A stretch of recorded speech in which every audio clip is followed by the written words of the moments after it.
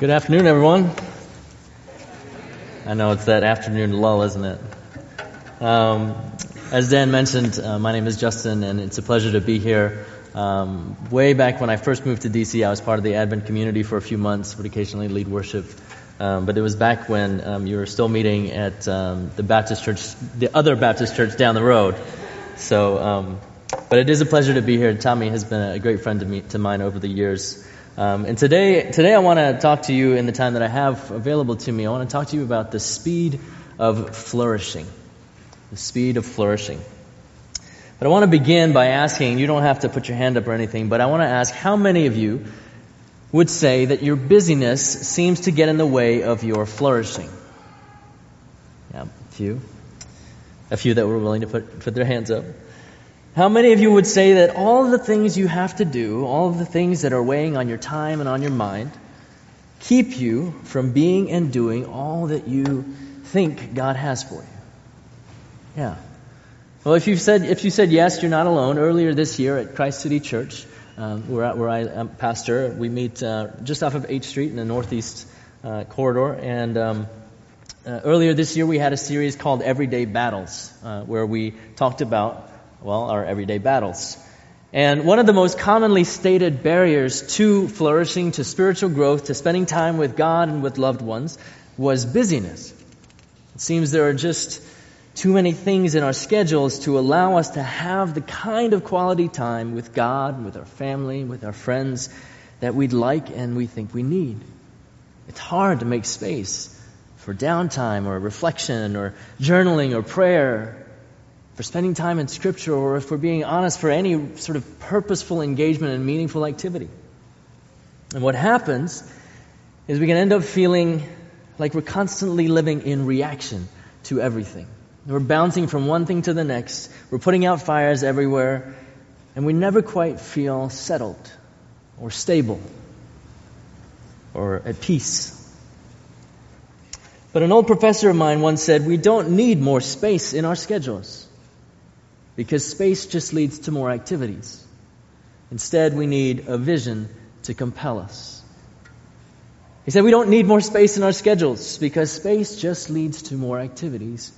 Instead, we need a vision to compel us. Think about it in terms of technology. Once upon a time, and even today, we thought all of these time-saving devices were going to save us time.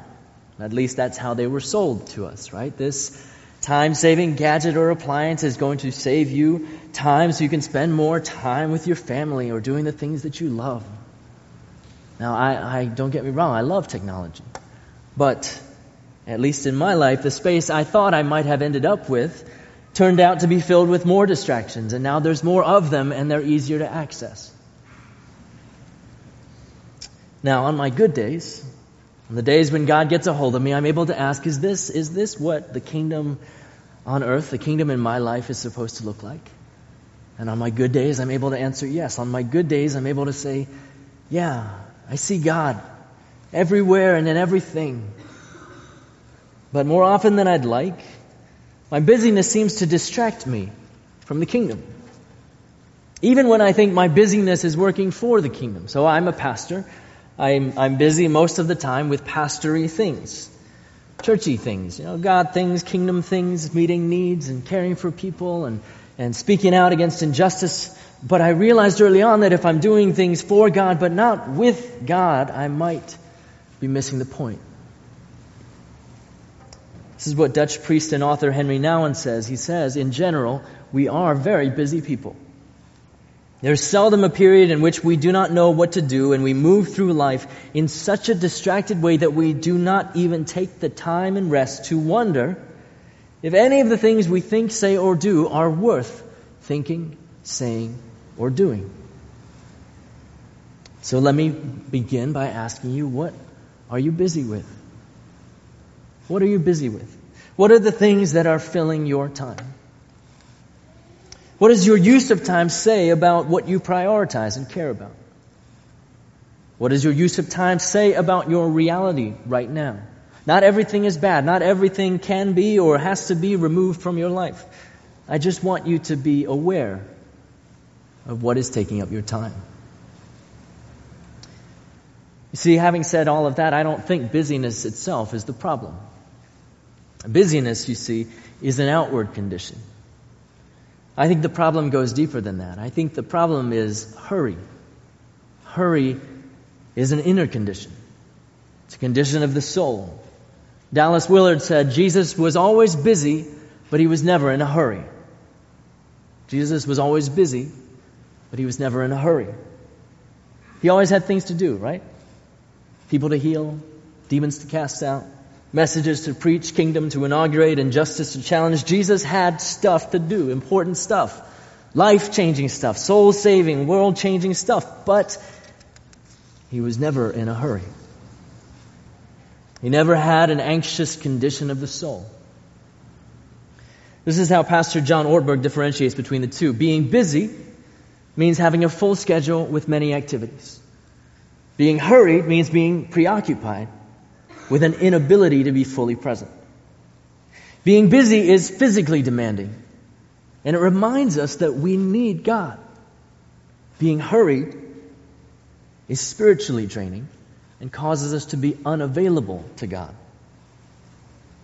See, Jesus shows us you can be busy without being in a hurry. So just because you're going from meeting to meeting or from class to class or job to job or kids event to kids event does not mean you have to have an anxious spirit. Because here's the other thing. You can also have nothing on your schedule and still have a hurried soul. Right? Anybody ever been on vacation and you can't stop yourself thinking about all of the things you need to do when you get back, or all the things that you're missing out on, or whether the person you left in charge at work is going to screw it up while you're away? Hurry often precludes us from rest. Not just bodily rest, although, sometimes our hurried spirits and our hurried minds can keep us up and prevent us from getting bodily rest. Not just emotional rest, although when our hurried selves don't ever think that we're safe enough to let our guard down, we can lose that emotional rest. But rest in our souls, where we know, where we think and feel and believe and trust and act as if we're in a world made by the Creator of the heavens and the earth. As if we're indwelled by the Spirit of that same Creator. As if we're rescued and redeemed and loved and valued and protected and sustained and held up and covered up and lifted up by that same Father, Son, and Spirit. Hurry, the anxious condition of the soul, can keep us from that kind of rest. Psychologists have coined the term hurry sickness. Hurry sickness. This is how it's defined: a behavior pattern characterized by continual rushing and anxiousness, an overwhelming and continual sense of urgency. Here's another definition: a malaise in which a person feels chronically short of time and so tends to perform every task faster and to get flustered when encountering any kind of delay. Anybody? Here, maybe this will help. Some symptoms of hurry sickness. When you're in the grocery store moving from one checkout line to another because it looks shorter or faster. 2, when you're driving and you're counting the cars in front of you and either getting in the lane that has the fewest or is going the fastest. 3, multitasking to the point of forgetting one of the tasks. That's the Spirit speaking conviction to you right now. See, I just thought this was normal. But apparently it's a psychological condition. We can start a support group. We'll call it church. But let's dig a little more first. Hurry, at its root, is a subconscious trust and overconfidence in ourselves. If you think about it. It's a subconscious belief, or a belief which we can infer from our actions, that it's all on us. It's all on me. And as such, hurry should be an indicator light that something isn't right in our soul. And here's why hurry is so insidious. It's because, as I said, we think it's normal. We think it's okay. We think it's just part of life. When what it does, according to Eugene Peterson, hurry diminishes our capacity to love. Okay? Love, you see, takes 2 things: time and attention. And what do people in a hurry not have a lot of? Time and attention. Let's draw this out. What did Jesus say were the greatest commandments? We heard it earlier. Love the Lord your God with all of your heart, mind, soul, and strength, and love your neighbor as yourself. What's the common verb? Love. What does love involve? Time and attention. What do people in a hurry not have? Time and attention. Ergo, hurry, this anxious spiritual condition, this sickness of the soul, this frantic inner frenzy, it destroys our souls. It diminishes our capacity to love, it distracts us from the important things, and it hampers our growth and our maturation in faith. There's a reason why hurry doesn't sit well with us. There's a reason why our souls don't feel comfortable with hurry. It's because we weren't meant to live hurried lives. And yet hurry is one of the characteristics of our city. Hurry is one of the idols of our culture. An over self-confidence. An inability to let God be God.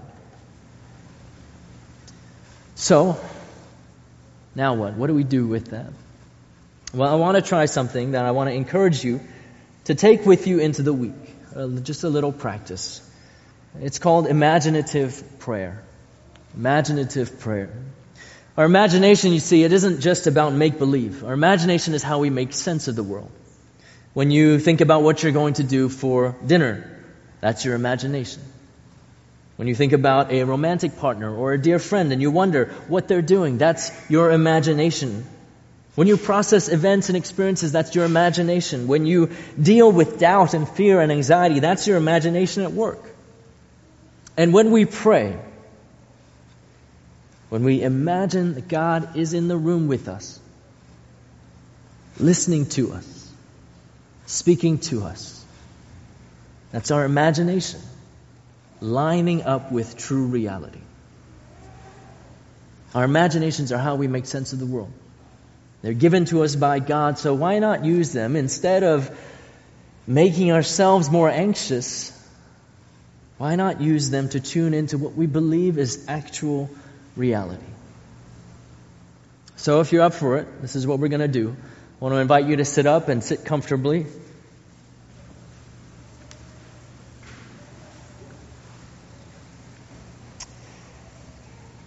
I want to invite you, you can close your eyes if you'd like to, or you can just focus them loosely on a spot in front of you.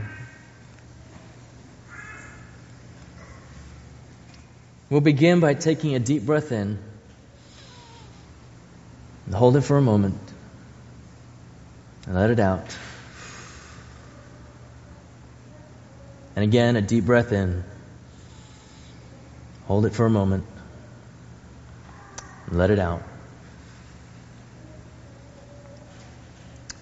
And I want you, as you're able, to place one hand on the center of your chest. The symbolic core of our being. It's the part that we cover up when we hear bad news. Right? The heart center. And I want you to let the things that are on your heart and on your mind rise to the surface.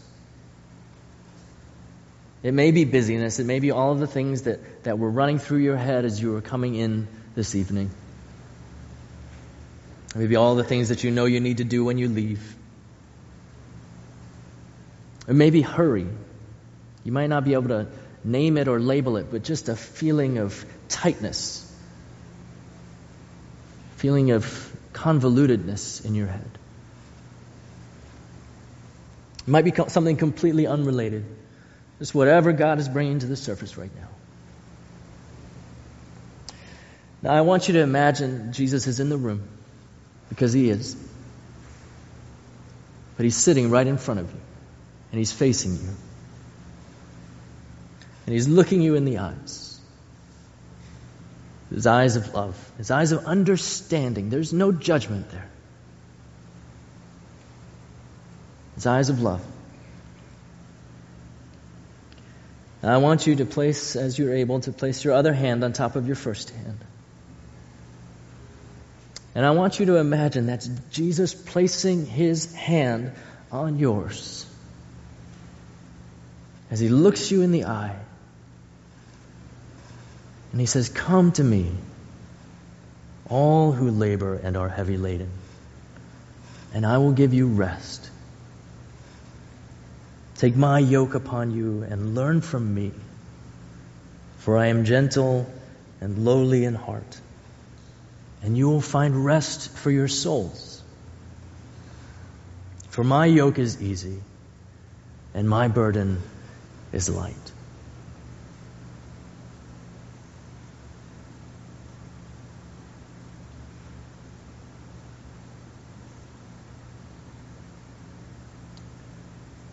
And I want you to come back to this space and open your eyes.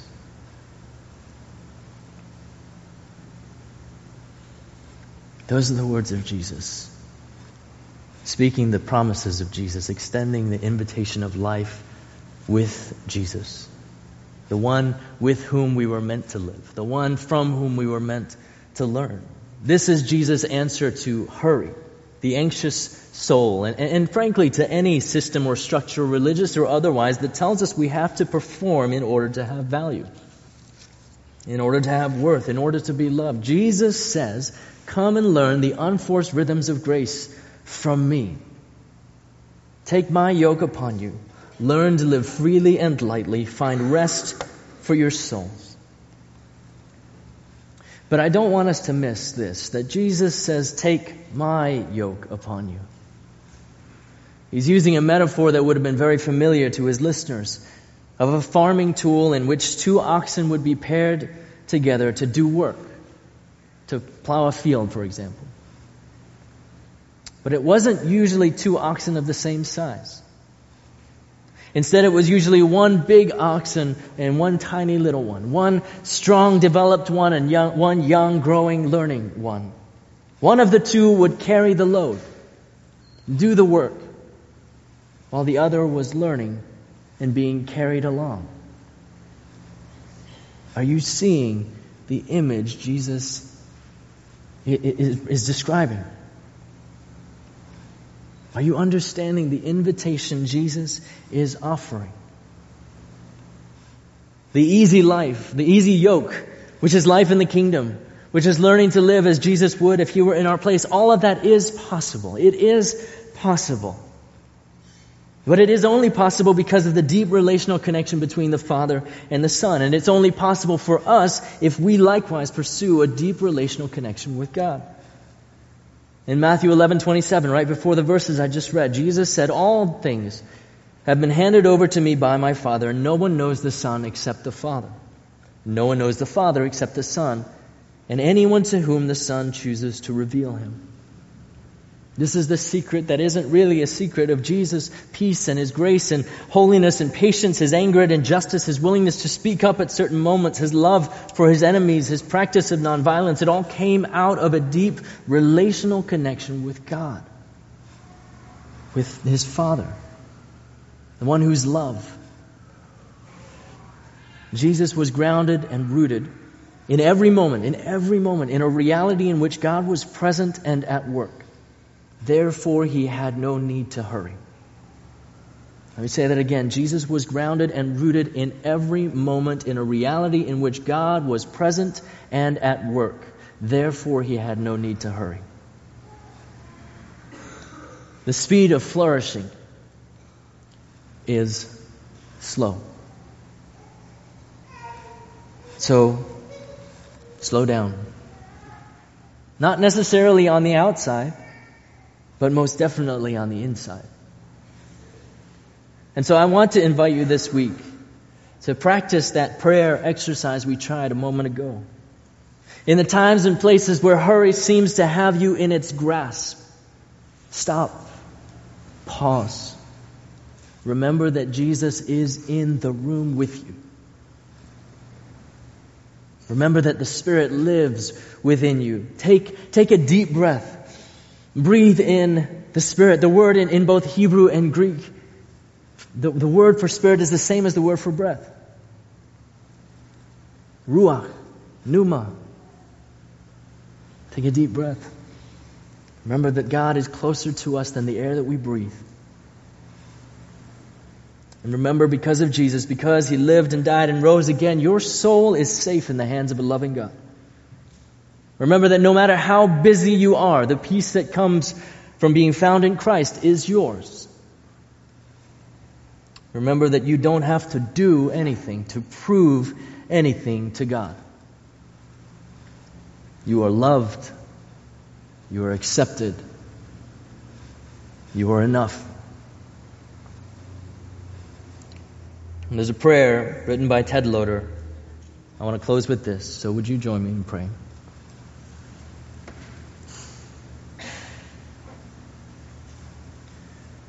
Now, O Lord, calm me into a quietness that heals and listens, that molds my longings and passions, my wounds and wanderings into a more holy and human shape.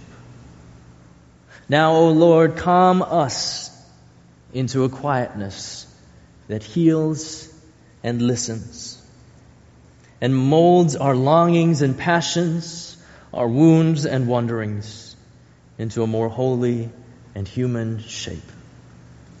In the name of the Father, and the Son, and the Holy Spirit. Amen.